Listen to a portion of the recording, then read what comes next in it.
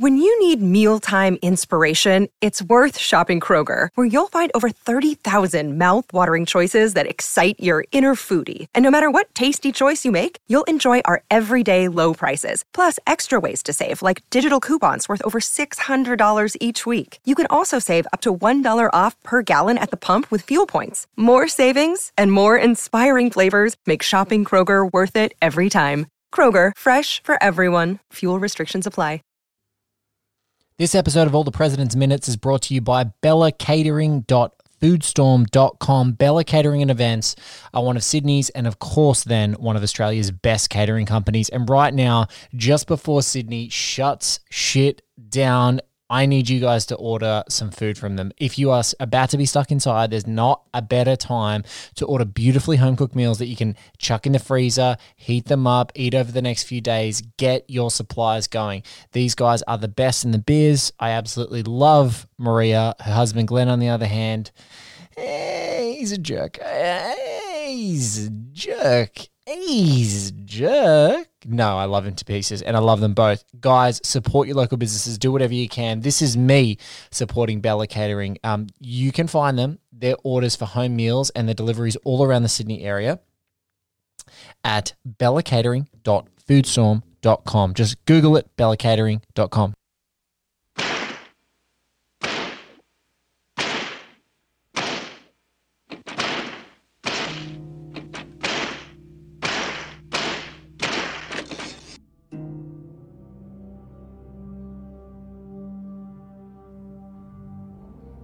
At midnight on Sunday, Los Angeles shut down its movie theaters. On Tuesday, New York did the same. These closures were part of an urgent and necessary effort to stop the spread of coronavirus and are the right thing to do, no question. Even so, the news filled me with a sense of loss. So much of my life has been defined by and literally organized around watching films in theaters. Moviegoing is who I am. This is my guest today, the incredible Manohla Dargis, from her article on March 19, 2020, titled The Moviegoer, Our Critic Misses Sitting in the Dark with You. It's a beautiful piece in the New York Times. Manohla Dargis is an essential follow on Twitter. It's at Manohla Dargis, all one word. And this episode is going to kick off slightly differently than normal. I could have florally read you many paragraphs from this incredible personal essay, but instead, I'm just going to welcome you to say, my lovely guest, Manohla Dargis, is incredible. She is absolutely the best living film critic in the world in my mind. And there is nothing like talking to her. But we don't even get a chance to interrupt our conversation with the minute at hand because we are so caught up talking through every single aspect of this minute. So what I'm going to do, right to kick off the show in completely unorthodox fashion, I'm going to play the minute in question. The 22nd minute of All the President's Men. And then I'm going to let you absorb that and then hear our conversation. Here it is. Manohla Dargis. Can't believe it.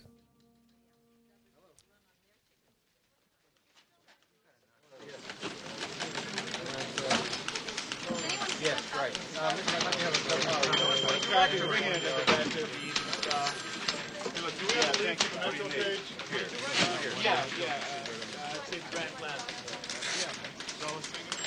Lulu. Hey, Lou. Can you get me Mandel's over? Yeah. All right. Listen, I want to comment about that semi appointment. Right away, Lou. Right away. The children are just screaming about the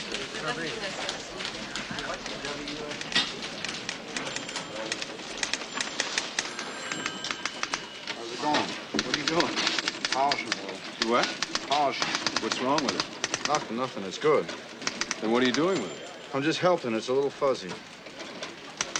May I have it? I don't think you're saying what you mean. Ladies and gentlemen, welcome to All the President's Minutes. I'm your host, Blake Howard. Joining me today is a multiple Pulitzer Prize nominee, is the senior film critic at the New York Times, and is by far and away my favorite film critic that is alive. And on the Mount Rushmore of greatest film critics of all time, she's there. So I'd love to give her every single time she comes and talks to me, I like to give her an even more difficult introduction to follow. Sometimes concise, sometimes long and florid, but I don't think there's anything more forthright that I can say that would introduce this person as someone I'm honoured to talk to. Ladies and gentlemen, Manohla Dargis. Manohla, welcome to the show. Well, thank you very much. I appreciate it. And I'm sorry, I'm just was giggling through your entire introduction because it's just, I don't know what to say to all that, but that's very flattering, very nice. But, let's talk about the movie, man. So, we were just getting started. Unlike both of us having sort of a rabid fandom, if you like, of Michael Mann's work and that sort of constant revisitation, so there's a super amount of familiarity just off the cuff with his movies. You're not as familiar with All the President's Men. I think that's a good place to start.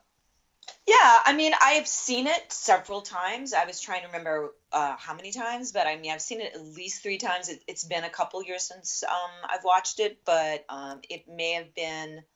I was trying to remember if the last time I watched it was when I was writing about David Fincher's Zodiac, which of course owes something to this movie. Yes. But I think let's start at the beginning. We're talking about minute 22, correct? That is right. Right. So it's it's a great minute, but I actually am now going to backtrack and say I think Pakula is an interesting director because he's not exactly. He made really obviously great films. But I don't think that we always necessarily think him as being in this kind of 70s pantheon, even though he made, of course, several of the most important movies of the 1970s, including, the wonderful Klute, which is a very perverse movie, but it has this fantastic Jane Fonda performance. And he made The Parallax View as well. Yes. And both so important. Both so important to that new Hollywood style. Like if you look, absolutely right there, both of those films. Mm-hmm. But I do think that we think about the movies. I think more than we think about necessarily Pakula as this kind of a tour. So I think that that's one thing, and that might be a mistake. I would let someone else make that argument. And of course, the screenplay was written by William Goldman, and it's just you could spend the entire time actually just talking about the screenplay, which is sensational. Yes. And actually, minute 22 is actually very interesting vis-a-vis what is actually happening narratively. This is a really important minute, and so thank you very much. I was looking around. In this corridor of minutes. So this is like, as we're working through, this is kind of in our 3rd month when people are hearing this release, which is not too far after we're recording it. And I was looking at it, I was like, who's going to get this minute that it's, I don't mind what you did, I mind the way you did it. And I'm like, that's Manohla. That's the minute we can dive into, because it's a turning point. It's very indicative of their relationship.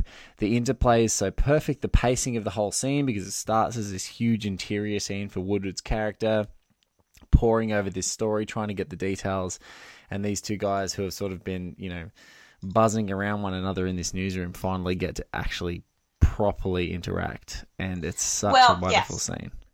It is, and it's extremely important, both narratively and what Pakula does visually underscores, how important the scene is. So at this point, just to quick little backtrack, the movie's opened with the burglary. Now the Washington Post is like, well, what's this story here of this break-in? Woodward, who is played by Robert Redford at really his most lovely. I mean, just both men, I find both of them they're very sexy in this movie. And I think that's, and they also have the best hair. They have these Robert Redford's hair defies explanation. I cannot understand it. The sideburn to sort of foppish top ratio is just unbelievably. There's an alchemy in it that I can't quite understand. It's amazing. Well, because his hair is tidier than Bernstein's hair, and this is a perfect scene where you see that. both men are wearing. Well, let's go back and just kind of set it narratively. So up to this point, Woodward has only, as we discover in this minute, been at the Washington Post for 9 months. So he's kind of a newbie. And at this point, he's been assigned and he's just sniffing around. And hilariously, at the same time that he is starting to work this story, Carl Bernstein, who is, of course, played by Dustin Hoffman, has been kind of hovering around because he thinks that this might be kind of an interesting story. And I went back and just watched how the two are introduced, how you actually see them. And there's one prior scene where they're actually sharing a frame, but it's with a bunch of other journalists in an editor's room. Yes. It's Jack Warden. And they're together, but they're actually kind of not quite at the opposite ends of the frame in that one scene, that first scene that they're actually sharing space. But they're part of this little group of men. And this scene now we've cut to 22. And with this scene, you've already talked about, minute 20 and 21, but just to set it up is that what's happened is that Woodward has realized that Bernstein has been rewriting his copy. Woodward has been typing up his copy, leaving it on a desk for someone else. I don't know I don't know really how they were doing it there. Back in the day, you'd have someone type up something and then someone else might do the rewrite on it. So it's a little unclear. But what's happened is that Bernstein has taken upon himself to take Woodward's copy out of this, this little office desk and redo it. And now Woodward is like, what's up? And this is really important scene because this scene, minute 22, is the creation of what is jokingly known as Woodstein. Yes. This is the creation of the partnership that will define the movie and is extremely important to the movie. And there's a couple of things that are really notable about it. One is that throughout the scene, Carl Bernstein is sitting down. And it's Woodward that keeps going back, goes to the desk. And when we start scene 22, it's actually the minute starts on Bernstein's face kind of looking down, and he's already dissecting the copy and what the problems with the copy is. Throughout this minute, Woodward is looming over him, which is really, I think, important. And, there's all sorts of things going on in terms of the visual. So a couple different things. This is the first time that they share the frame, but they're not sharing the frame the way that they will for the rest of the movie. For much of the rest of the movie, and I think it's actually, I'd have to go back, shot by shot. I am almost positive when we see them again, they will always be in a two-shot standing side by side. On occasion, they might share a same space, when they're talking, but generally speaking, overwhelmingly, for the rest of the movie, after this 1 minute, they will often be seen side by side, including in this, great moment that someone else is going to have, this great minute where they're in the elevator, which is a very famous shot of the two of them in the elevator seeming really like, oh my God, what is this story? But so right now, it seems like they're, visually that there's something, really off about it because Bernstein is sitting the whole time and it's Woodward that's going back and forth. Now, visually, it might, Redford is looming in the frame but really in a way, what's interesting, and it's the way that Bernstein is kind of also in control. Like, it's a kind of interesting little dance here because he's not getting up. He's not saying, hey, buddy, yes, you have a problem with me. And in fact, there's something very kind of aggressive about just the way he sits and doesn't, rise up. Doesn't feel the need to address him on the same level. No. That's a great power dynamic shift as well as this big tall strapping guy who's taller than him. He's like, no, I'm staying in the chair. I've got writing to do here. Yeah, almost as if, what he's doing is he's like, yeah, I'm going to take your copy, bitch, and you're going to like it. There's a really, and so what you have is that, you have this kind of initially it just seems that Redford, who is actually also taller than Hoffman, is looming. And yet at the same time, there's the way that Bernstein is centered in the frame. He's centered. You see a little bit of Woodward's shoulder there. But, in a way, he's anchoring this minute. And it's really, really interesting.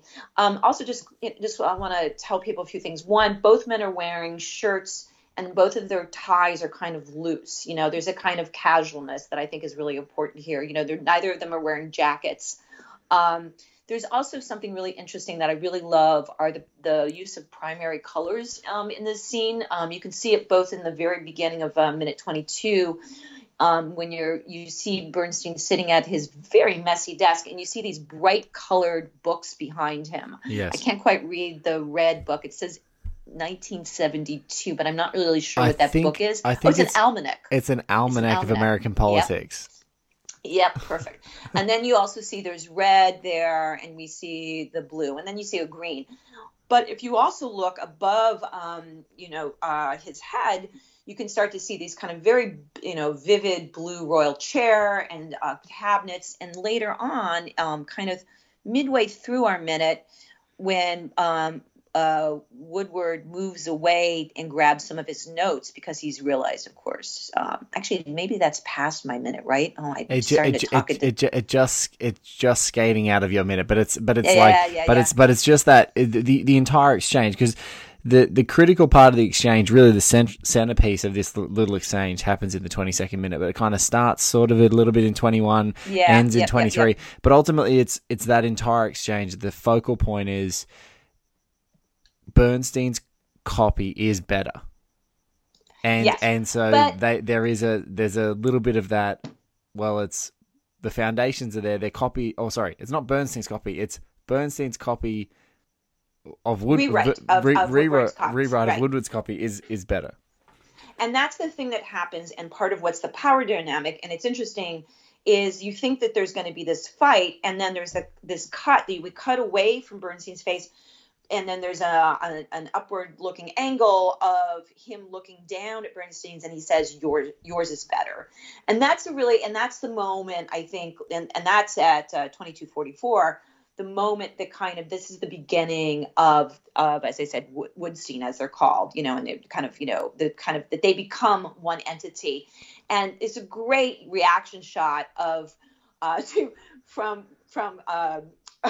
to Carl Bernstein, kind of like looking amazed that this guy conceded that yes, the rewrite is actually better. And he seems kind of shocked. The guy hasn't punched him or anything. He's agreed. And then this 22 minute, we see Woodward go back and grab more notes, and it's a great shot of the newsroom. I mean, and again, we see the pickup of the red and the green and the blue, very vivid blue, these colors that just really pop. And again, if you look at Zodiac, you can see it's a very different color scheme, and Fincher is working in digital rather than film. And he's very interested in yellows. He has a kind of yellow, but clearly anybody who's ever shot a newsroom, a contemporary newsroom, has studied this movie, because newsrooms are really boring. You basically just have a lot of cubicles, and a lot of people sitting and just, working on their copy. What's kind of wonderful and kind of sentimental about this moment, though, is that you hear the clacking of typewriters, which is a very distinct sound, which is very different from the kind of soft clicking of computers. Anyone working on a laptop or a desktop, so it's a very different kind of sound. So it's very loud, very sharp sound, and it's punctuated every so often throughout this with the kind of really loud, discordant sound of old-fashioned landline telephones ringing, which I just love that sound. It just conjures up childhood. Such great sounds, both the clicking of typewriters and those big old handsets, and the winding dials of numbers. Amazing.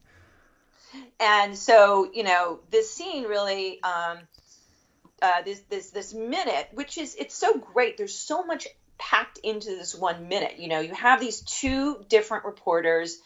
This minute begins with this kind of like they're in the midst of a confrontation. They're both hungry, younger reporters who really want to make a name for themselves. they have a story that they don't understand, obviously, at this point. They don't understand how big that story is, how profound it is.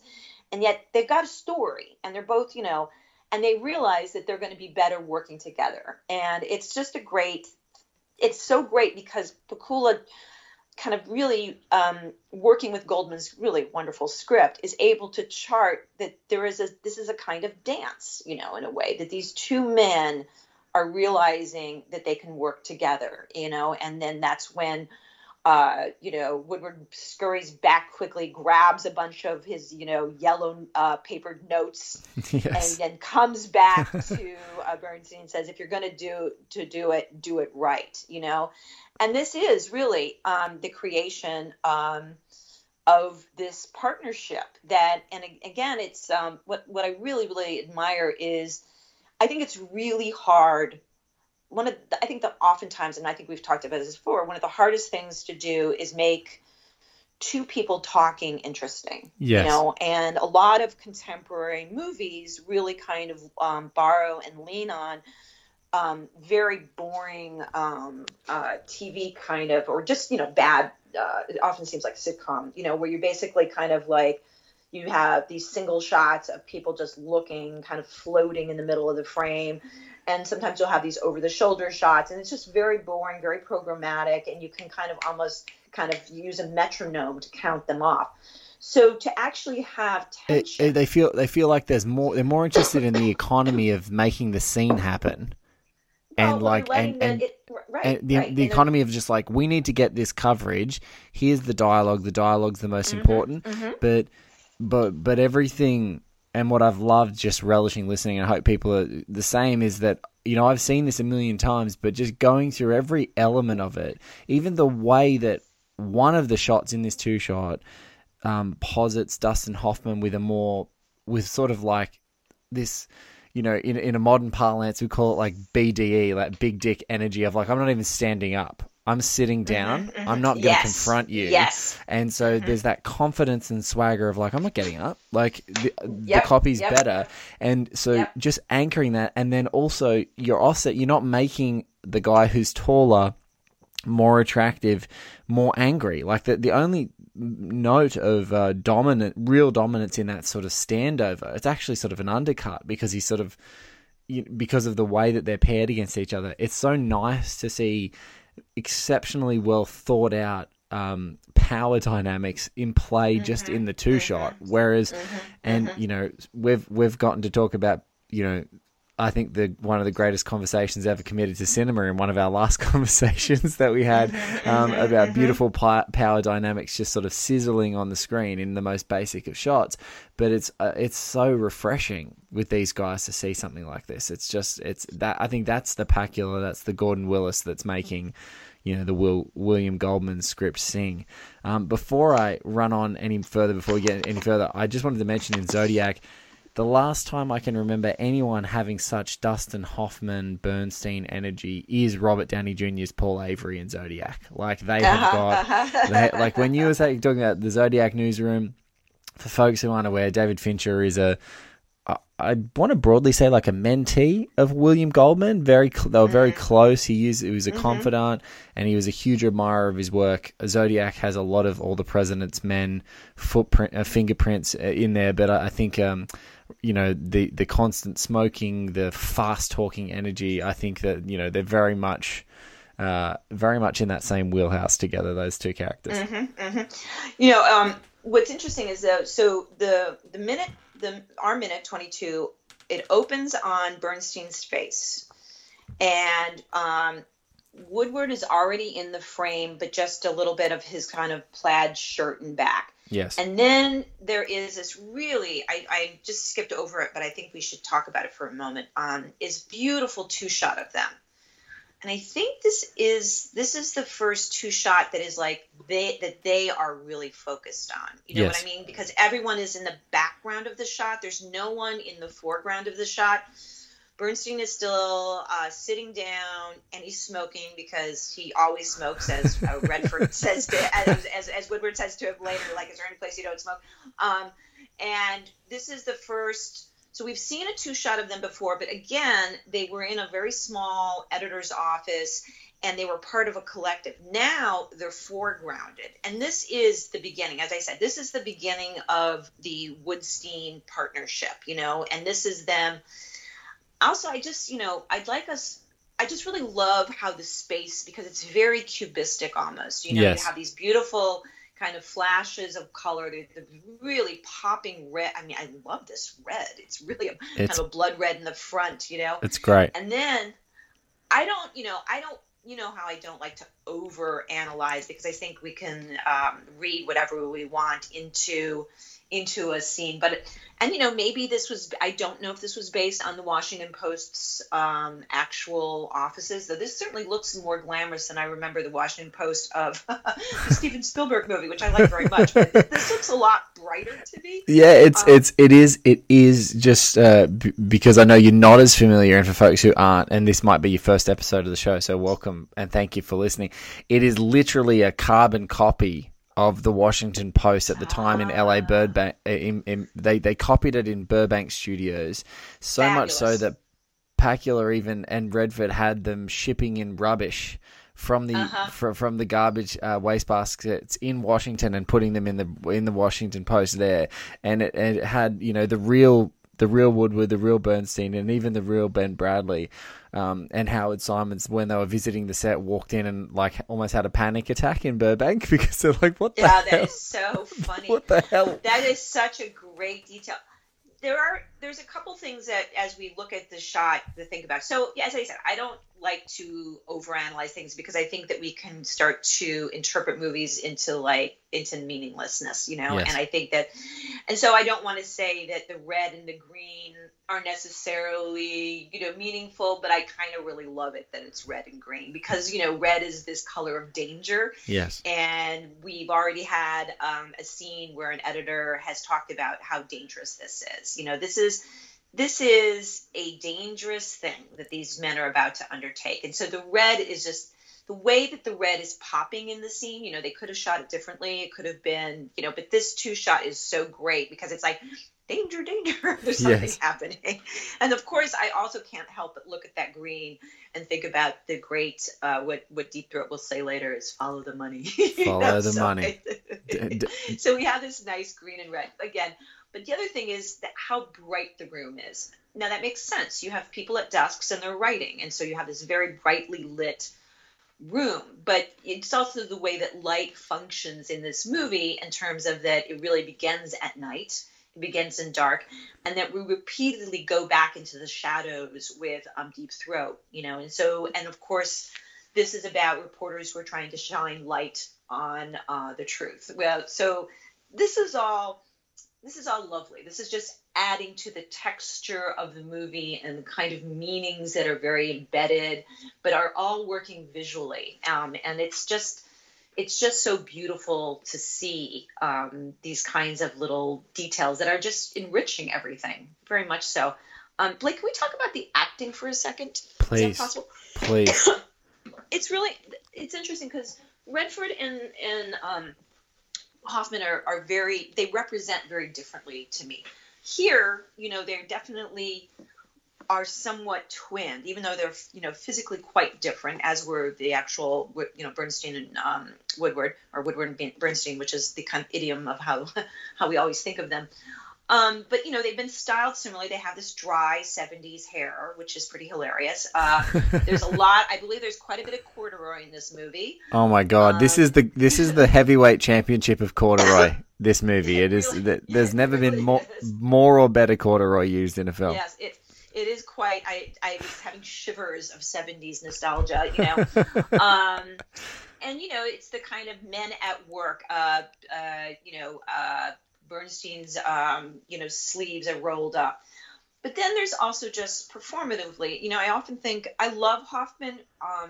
He is but he can seem like an over actor at times. He's a very expressive, physically demonstrative performer. Yes. There's a lot of things, and he's kind of tamped down in this scene, but he's also, his face is more reactive than Redford. Redford is a really good, Redford is a really good responder to other people. There's a way that he has a kind of stillness in his face. You know, he can have a wonderful smile, a little rakish smile, but here, you know, he's very tamped down, and there's a little bit of a kind of sardonic smile, which is about the only thing that we get from, you know, this kind of change. But he's a really good reactor, you know, and I just think that that's really his face when he says yours is better is not all twisted up. You know, he's not overselling the moment. Pakula is really doing a really nice job here. It's very, for a scene that could have been two guys standing nose to nose with their fists clenched, this is very kind of low key to an extent, you know, and we're watching two men, again, two ambitious men kind of, you know, having a kind of power negotiation. This is really about power, and each kind of ceding power in some way so that they can join forces. But I really, really I think Redford sometimes has not always gotten the great respect he could get. But I think that in part it's just because of his performance style, which is a much more, you know, seems much more naturalistic, as if he's not doing anything, when of course he is doing a lot. And I've seen him be more demonstrative and more kind of, you know, physically expressive, but I really like how low key he is in this scene. And I think it really kind of is another thing that helps establish the dynamic between these two men, you know. And I also love that his reaction, the way Hoffman responds, is his mouth drops open a little bit, which is kind of great. It's just like, wait, what? You're not going to beat me up? You're going to wait. You know, it's fabulous. It's so great, and I think that, you know, I think two of his most iconic performances, Redford, at this time, are obviously Butch Cassidy and the Sundance Kid, and then probably All the President's Men. And you're so right that, you know, across there, he's got Newman, who is so magnetic, but also has like a more overt style. Like, it's fast talking. He's got great expressive eyes, even when he doesn't say anything. You're always waiting for that punctuation of that little grin, that there's some like level of thought or some cheekiness that's about to happen. And he can be very stoic as Sundance. And in this, it's so perfect because he's pulling back, and he's got this I want to say it's like an information extraction quality in this, where his stillness and silence in the way that he interacts with everyone makes people seemingly talk faster around him, give him more information. And that's you know, it seems so weird to say, but it's like, he's like pretty much the most attractive and well-known person in the world in this movie. And for him to just be not overemphasizing that his own power in that way, and just being still and trying to not react where possible, and trying to take the aggression out of things and try and just be still, I think is they're small, but they're such calculated choices. And that's what I think makes him so fascinating. He's mesmerizing in this movie. The Hoffman performance is obviously good, and he's right in the peak of his peak Hoffman right now. You know, he's been. Well, the 70s are Hoffman, you know, territory. So yeah. I think this is I think you're right. I think that Redford is a charismatic performer, but he's not doing charisma here. He's not been asked the way that, you know, when we were just talking about Butch Cassidy.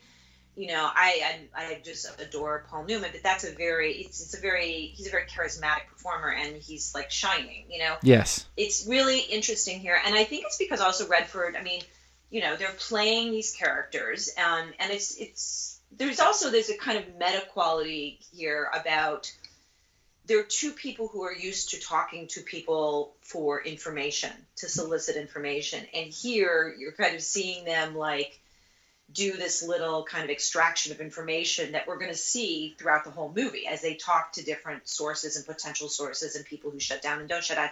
So we're actually just also watching how two people know how to deal with other people. Does that make sense? We're watching journalists who know how to deal with journalists. And the other thing that's kind of interesting about the scene, as you know, you mentioned it at the beginning, and then I just kind of ignored it, but I want to bring it back, is this is all about how do you tell a story? You know, this is a Yes. this is very much, I can imagine, you know, William Goldman having a good time writing this. You know, you didn't tell us the information that we needed at the top. And here Hoffman is explaining, sorry, I keep calling him Hoffman and Bernstein, but Bernstein is explaining to Woodward why his version didn't work and what he did. You didn't mention Coulson in the beginning, and I moved it up. And it's about narrative structure. You know, they're also at this point talking about narrative structure.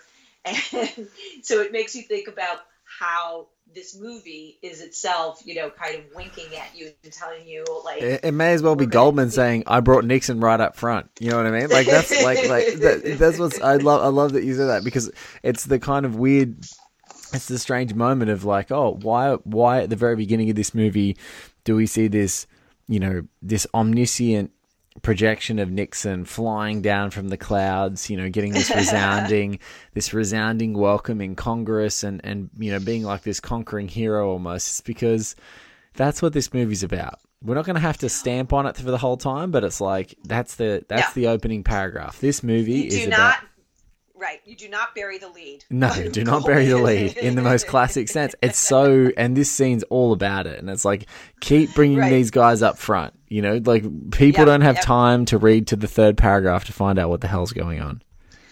Well, and also it's about, you know, don't bury them. And what are these two journalists trying to do? They're trying to uncover things. They're trying to bring them to the foreground. So there's also, it works on that level as well, that they're actually, it's like, you got to bring Coulson up because he's part of this story. And of course, Coulson is part of the larger story of all the President's Men, you know, so it's really lovely. But I can imagine Goldman kind of, you know, smiling as he was writing this entire little, you know, exchange about how do you actually tell a proper story, which is quite wonderful.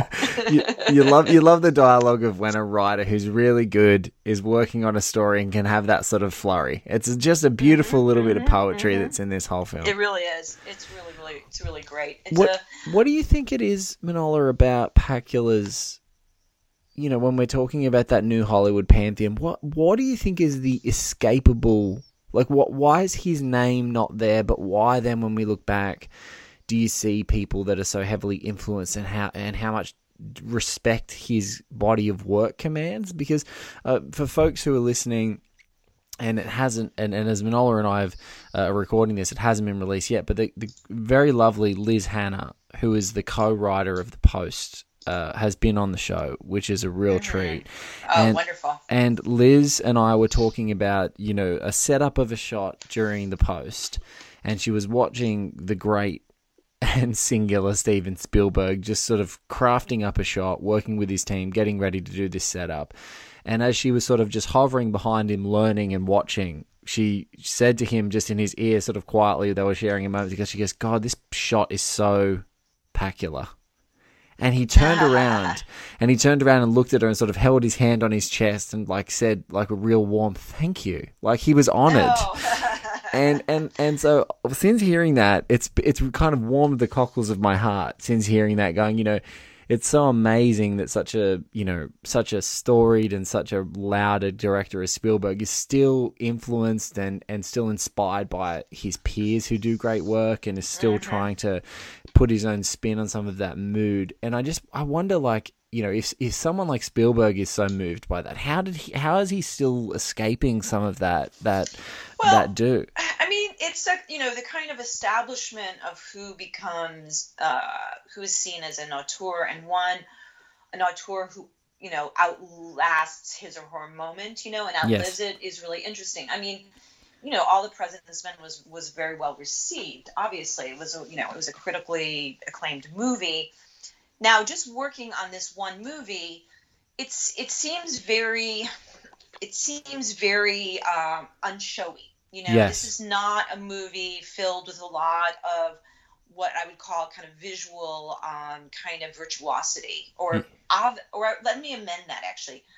Obvious visual flourishes more, in the sense of there aren't like these really long tracking shots. There are very few kind of, you know, I mean, he has to work within the confines of, you know, of this, for instance, this one set, which is a spectacular set. Yes. And he does a lot with it, you know, I mean, but this is really difficult to make an office exciting, but they, Yes. it just is.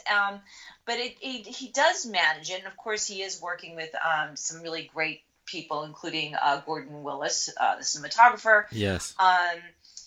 So there's a lot of they create a lot of visual interest with the colors, with the shapes. There are these great thick pillars, and there's a lot of cubistic kind of cubism, like rectangles and squares, and there's and how you move people and blocking and staging. Yes. And I don't think, for instance, we actually talk enough about what you do inside the frame. I think we tend to, and I'm just saying overall, critics tend to kind of concentrate on camera movements, let's say, and we're used to certain kind of swoops and the long steady cam. I mean, we think of Goodfellas and the long walk into the nightclub. These are the things we remember, whereas this is this is a movie that has to make visual interest with someone on a telephone in front of a typewriter. Yes. And they do that. But Yeah. it's, there are a few, there are a few punctuating moments. There's an amazing overhead shot that you're going to talk about later.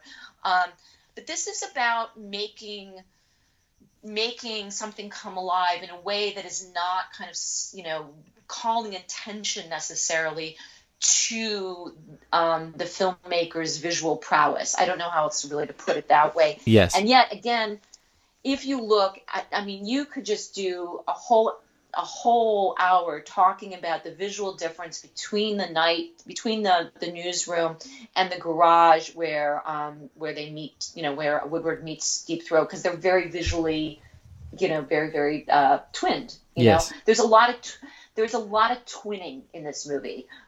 In starting with Woodward and Bernstein, and the way that they're going to be from now on often seen standing or sitting side by side. That's Yes. really interesting. So, and then there's the twinning of the newsroom, the bright newsroom with the certain kinds of lights, and the garage. It's really, really, really interesting how he works that. But other than a few this really beautiful overhead shot that you're going to be talking about later in about 10 minutes? Yeah, we're about 8 minutes. We're about 8 minutes away from the beginning of that beautiful Library of Congress really overhead gorgeous. shot.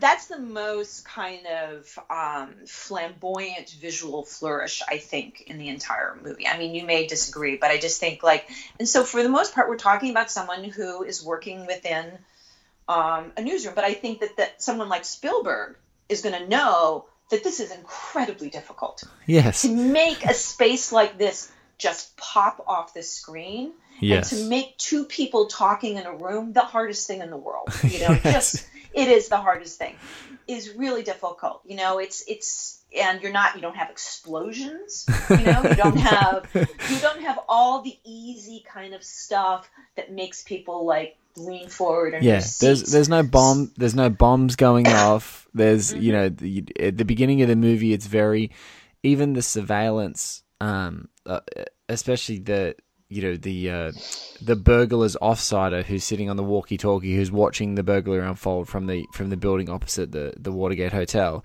Even in that scene, it's played with this very underhanded. We're not going to put any, that sporting phrase, not going to put any shine on the ball. There's not going to be any showiness. It's just it is what it is as they're unfolding in this sequence, and that sort of, I don't know, that restraint, but also very beautifully framed restraint is it's so hard, because there's so much stuff you can do to make that more exciting, thrilling, huge angles, offsetting things, tension, make it feel like there's a bomb in the scene, but there's not, and they don't do any of that. It's just, it is what it is. No, and instead, what he does rather remarkably is, as the story gets, and you're going to be discussing this, gets more complex, is create an atmosphere of intense paranoia, bordering on fear. And you're doing that with two people sitting in a room, talking to each other,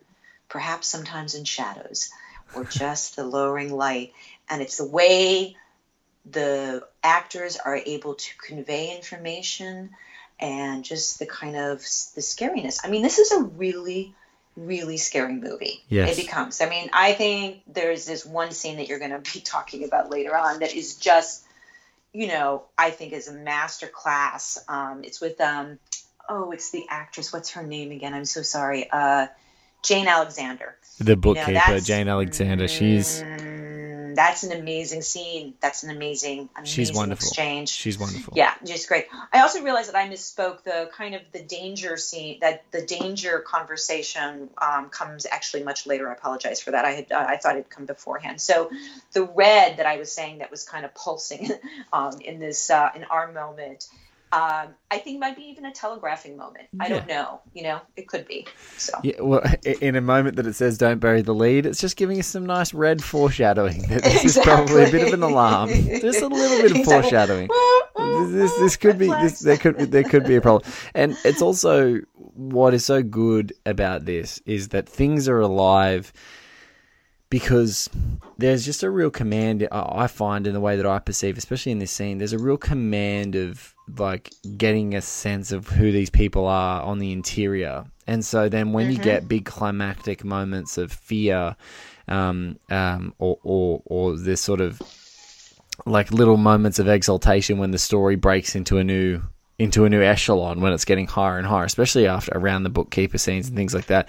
That Redford scene that we're going to talk about much later, when he comes out of the car park, but he's not sure if he's been as successful to not be followed, is just so spectacular. Because it makes it's the same stupid feeling that you have of yourself, but they turn that into the most high tension paranoia cinema of, like, I'm just walking out of a car park. I don't even know if I'm going to be followed or if I have been followed, but it's like your body's pulsating with this fear that you're creating internally. And what's scary about this movie is that it's not an unwarranted fear. Well, exactly. It's not an unwarranted one. Exactly. I mean, if you're going to start the movie with the most powerful man in the world, yes, and Nixon at the time, we already understand the stakes, which is really, it's such a great way to open the movie, as you said, and also it's situating it in reality and history, and for this movie, just very recent history. I mean, that's also what's really exciting, is that this is happening, just a few years afterwards, and so there's a kind of, they didn't have to, like, wear period clothing to make this scene. They're wearing their clothes.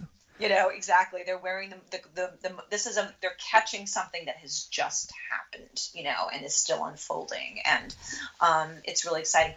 I would say that, this is a kind of this minute. And again, I'm just re-looking at the two shot of them in the newsroom, and you just see this beautiful choreography of bodies behind them, and you just think about how this is almost a lost art in movies, is arranging extras so they don't look like they're just walking for the fifth take, yes, when they're so bored. That there's a dynamism, visual kind of tension that is being created here, the color through shapes and through bodies in motion. It's really great. So again, I think someone like Spielberg would recognize that this is a high level of craft and technique. I mean, really, really high level. I think we can both use the modern parlance of our time and say game recognized game. Yes, game exactly. Recognized game, big time. Yeah. When great filmmakers, and look, you look at the folks who, Gordon Willis pretty much worked with Pakula from, a whole chunk of his filmography, and so you've got to know that, the Coppolas of the world and Woody Allen and those guys and those contemporaries would know his work and admire it, because they would have seen it first in Pakula's work. They would have seen it and gone, I need to work with that guy because he gets it. Right. Yeah, no, and also, I mean, this is really beautiful. I was just watching a movie that I won't name, and the light was so flat, and there's so much going on. And again, I love all these high angle shots, when you're looking again at, like, Redford against all the light that's beaming above him. It's really kind of the fact that you can even turn a really boring ceiling into a dynamic visual field is pretty remarkable. It's like a runway above his head or something. It's quite astonishing. It's a great people watching, and I think that, like you said, the visual dynamism of people having purpose in the space around them makes it live, like, and live and breathe. It's not only these colors popping, it's not only the shapes and the textures of the ceilings, like, which you can just see later as one of those dingy, stained offices that all of us have probably listening have worked in at one stage of our lives or another, or visited. But it's alive with people, with purpose, with things happening, and it's just, there is nothing that'll take you out of a scene more than a bad extra in the background. And it's probably just a tired extra, or someone who doesn't know what their character, in inverted commas, is meant to be doing. But everyone in the rest of this scene seems like their story. I love that they all feel like their stories are just as important as the story that we're watching unfold in front of us. That's so cool. That's that's a real pleasure. Right, and I think that's something, I mean, when you think about the old classical Hollywood and the heyday of, like, the great character actors, and each character actor would carve out a little space in the movie, and it would just be like, you would think, oh, I could easily follow that character actor into a whole nother movie. They're so vivid and so alive, and I just feel like you don't really get that. There's something else I meant to mention when we were talking about the acting and and how the two performers look at each other. There's a moment when, and I think it's around, it's when, it's around 22:48 or so, and they've, Woodward says, you're right, and then he's walked away, and the camera is back on Bernstein just watching Woodward walk away. And, one of the things that's really interesting is that I love Dustin Hoffman. I think he's a wonderful actor. I also think, like, if I were an actor, I'd always be aware of Hoffman trying to kind of upstage me in some ways.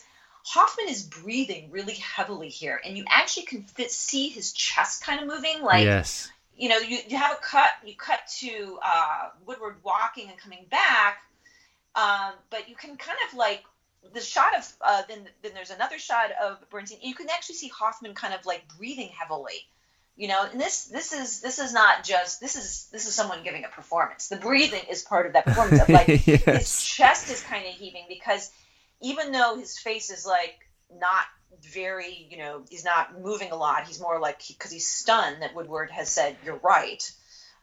Is that he's kind of, like, you can see that he's relieved, like he's breathing heavy, like he's just pulled off something. And wait, what? That worked?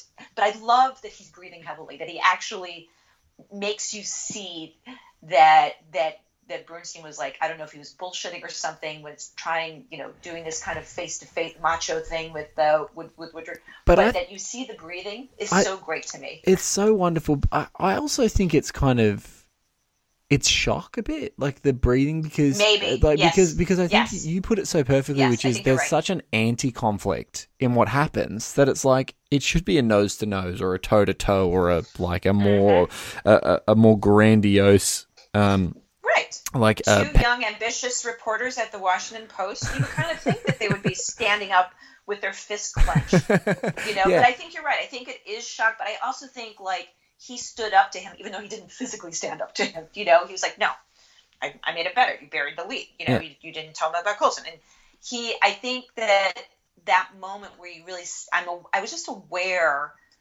as he's staring off, his mouth is his eyes are open, and his mouth is open, but he's breathing heavily. There's just, like, it's the aftermath of this confrontation where you've just, something has happened. Maybe it's shock, right? We don't know. Yeah. But this is Hoffman doing a lot just by breathing. Yes. In the 70s, Dustin Hoffman could deliver a full portion of an Academy Award-winning performance just sitting and breathing. Basically. Yes, but that is really true. I mean, they're both. I mean, look at the way that they look at each other. They're not yelling. No. They are maintaining their inside voices. Their faces are not, all bunched up. There's not, like, no one's yelling, no one's working their eyebrows or curling their lips at each other. This is a very understated and interesting negotiation of power. Yes. And you know what's so great about this as well, Manohla, and I don't know if it's something that you've come across, is if anyone who's ever worked in an office environment, whether for any time, especially in the modern sense, there's a lot of like forced cordiality and anti-conflict. And what I love about this moment, and you know, obviously that's largely for protection and things like that, but there's sometimes that people love to play on that. So they'll there's a lot of passive aggression and things like that, and you have to use your inside voice, and everything's just overly cordial, and then you walk away and go, fuck, like that person really pissed me off just now.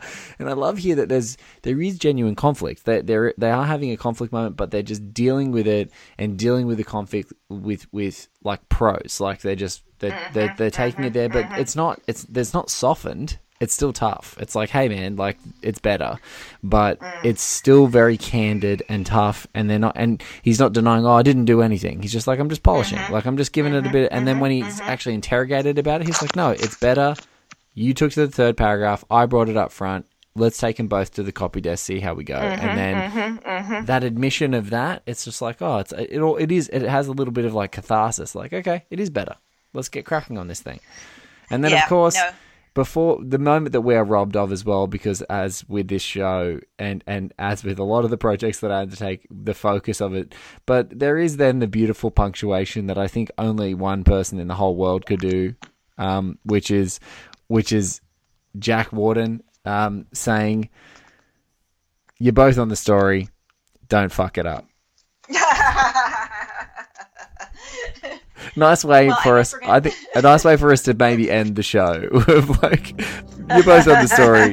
Don't fuck this up. Well, because now we're going to for the next rest of all these minutes that you're going to have, we're going to see how they don't fuck it up. Yes. Ladies and gentlemen, it is always a pleasure to talk to my favorite living film critic, the incredible Manohla Dargis. And thank you so much. This has been such a great excavation of this minute, Manohla. You're the best. Thank you so much for being a part of the show. Oh, it's been a delight. Thank you for having me on this show. I really enjoyed it. Huge thank you to my incredible guest, Manohla Dargis, at Manohla Dargis on Twitter, and of course at the New York Times. Almost every single day you can find all of her incredible work. And if you're in America and you're lucky enough, she does have a couple of books with a compendium of some of her film reviews, which unfortunately are nowhere to be found in this country.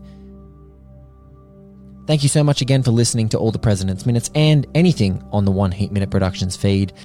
I'm your host, Blake Howard, and producer of Increment Vice, as well as everything that's been happening on the One Heat Minute Productions feed. If you want to follow me, simply go to @OneBlakeMinute on Instagram and on Twitter, or to oneheatminute.com to find out everything that's happening with the show and about the show. If you guys want to support us, we have a link on oneheatminute.com to our Patreon. If you can spare even a couple of bucks a month, the cost of a coffee a month, you are going to be contributing to this show, the amazing Increment Vice, and any other amazing shows that are a part of One Heat Minute Productions. Thank you so much in advance. If you can't support us, you don't have the cash, that's totally fine, but please subscribe, rate, review, and share the shows. We would love, if you are digging the show, share them with like-minded film folk around the place. Thank you so much once again for listening to this episode. We'll catch you on another episode of All the President's Minutes and another episode in the One Heat Minute Productions feed very soon.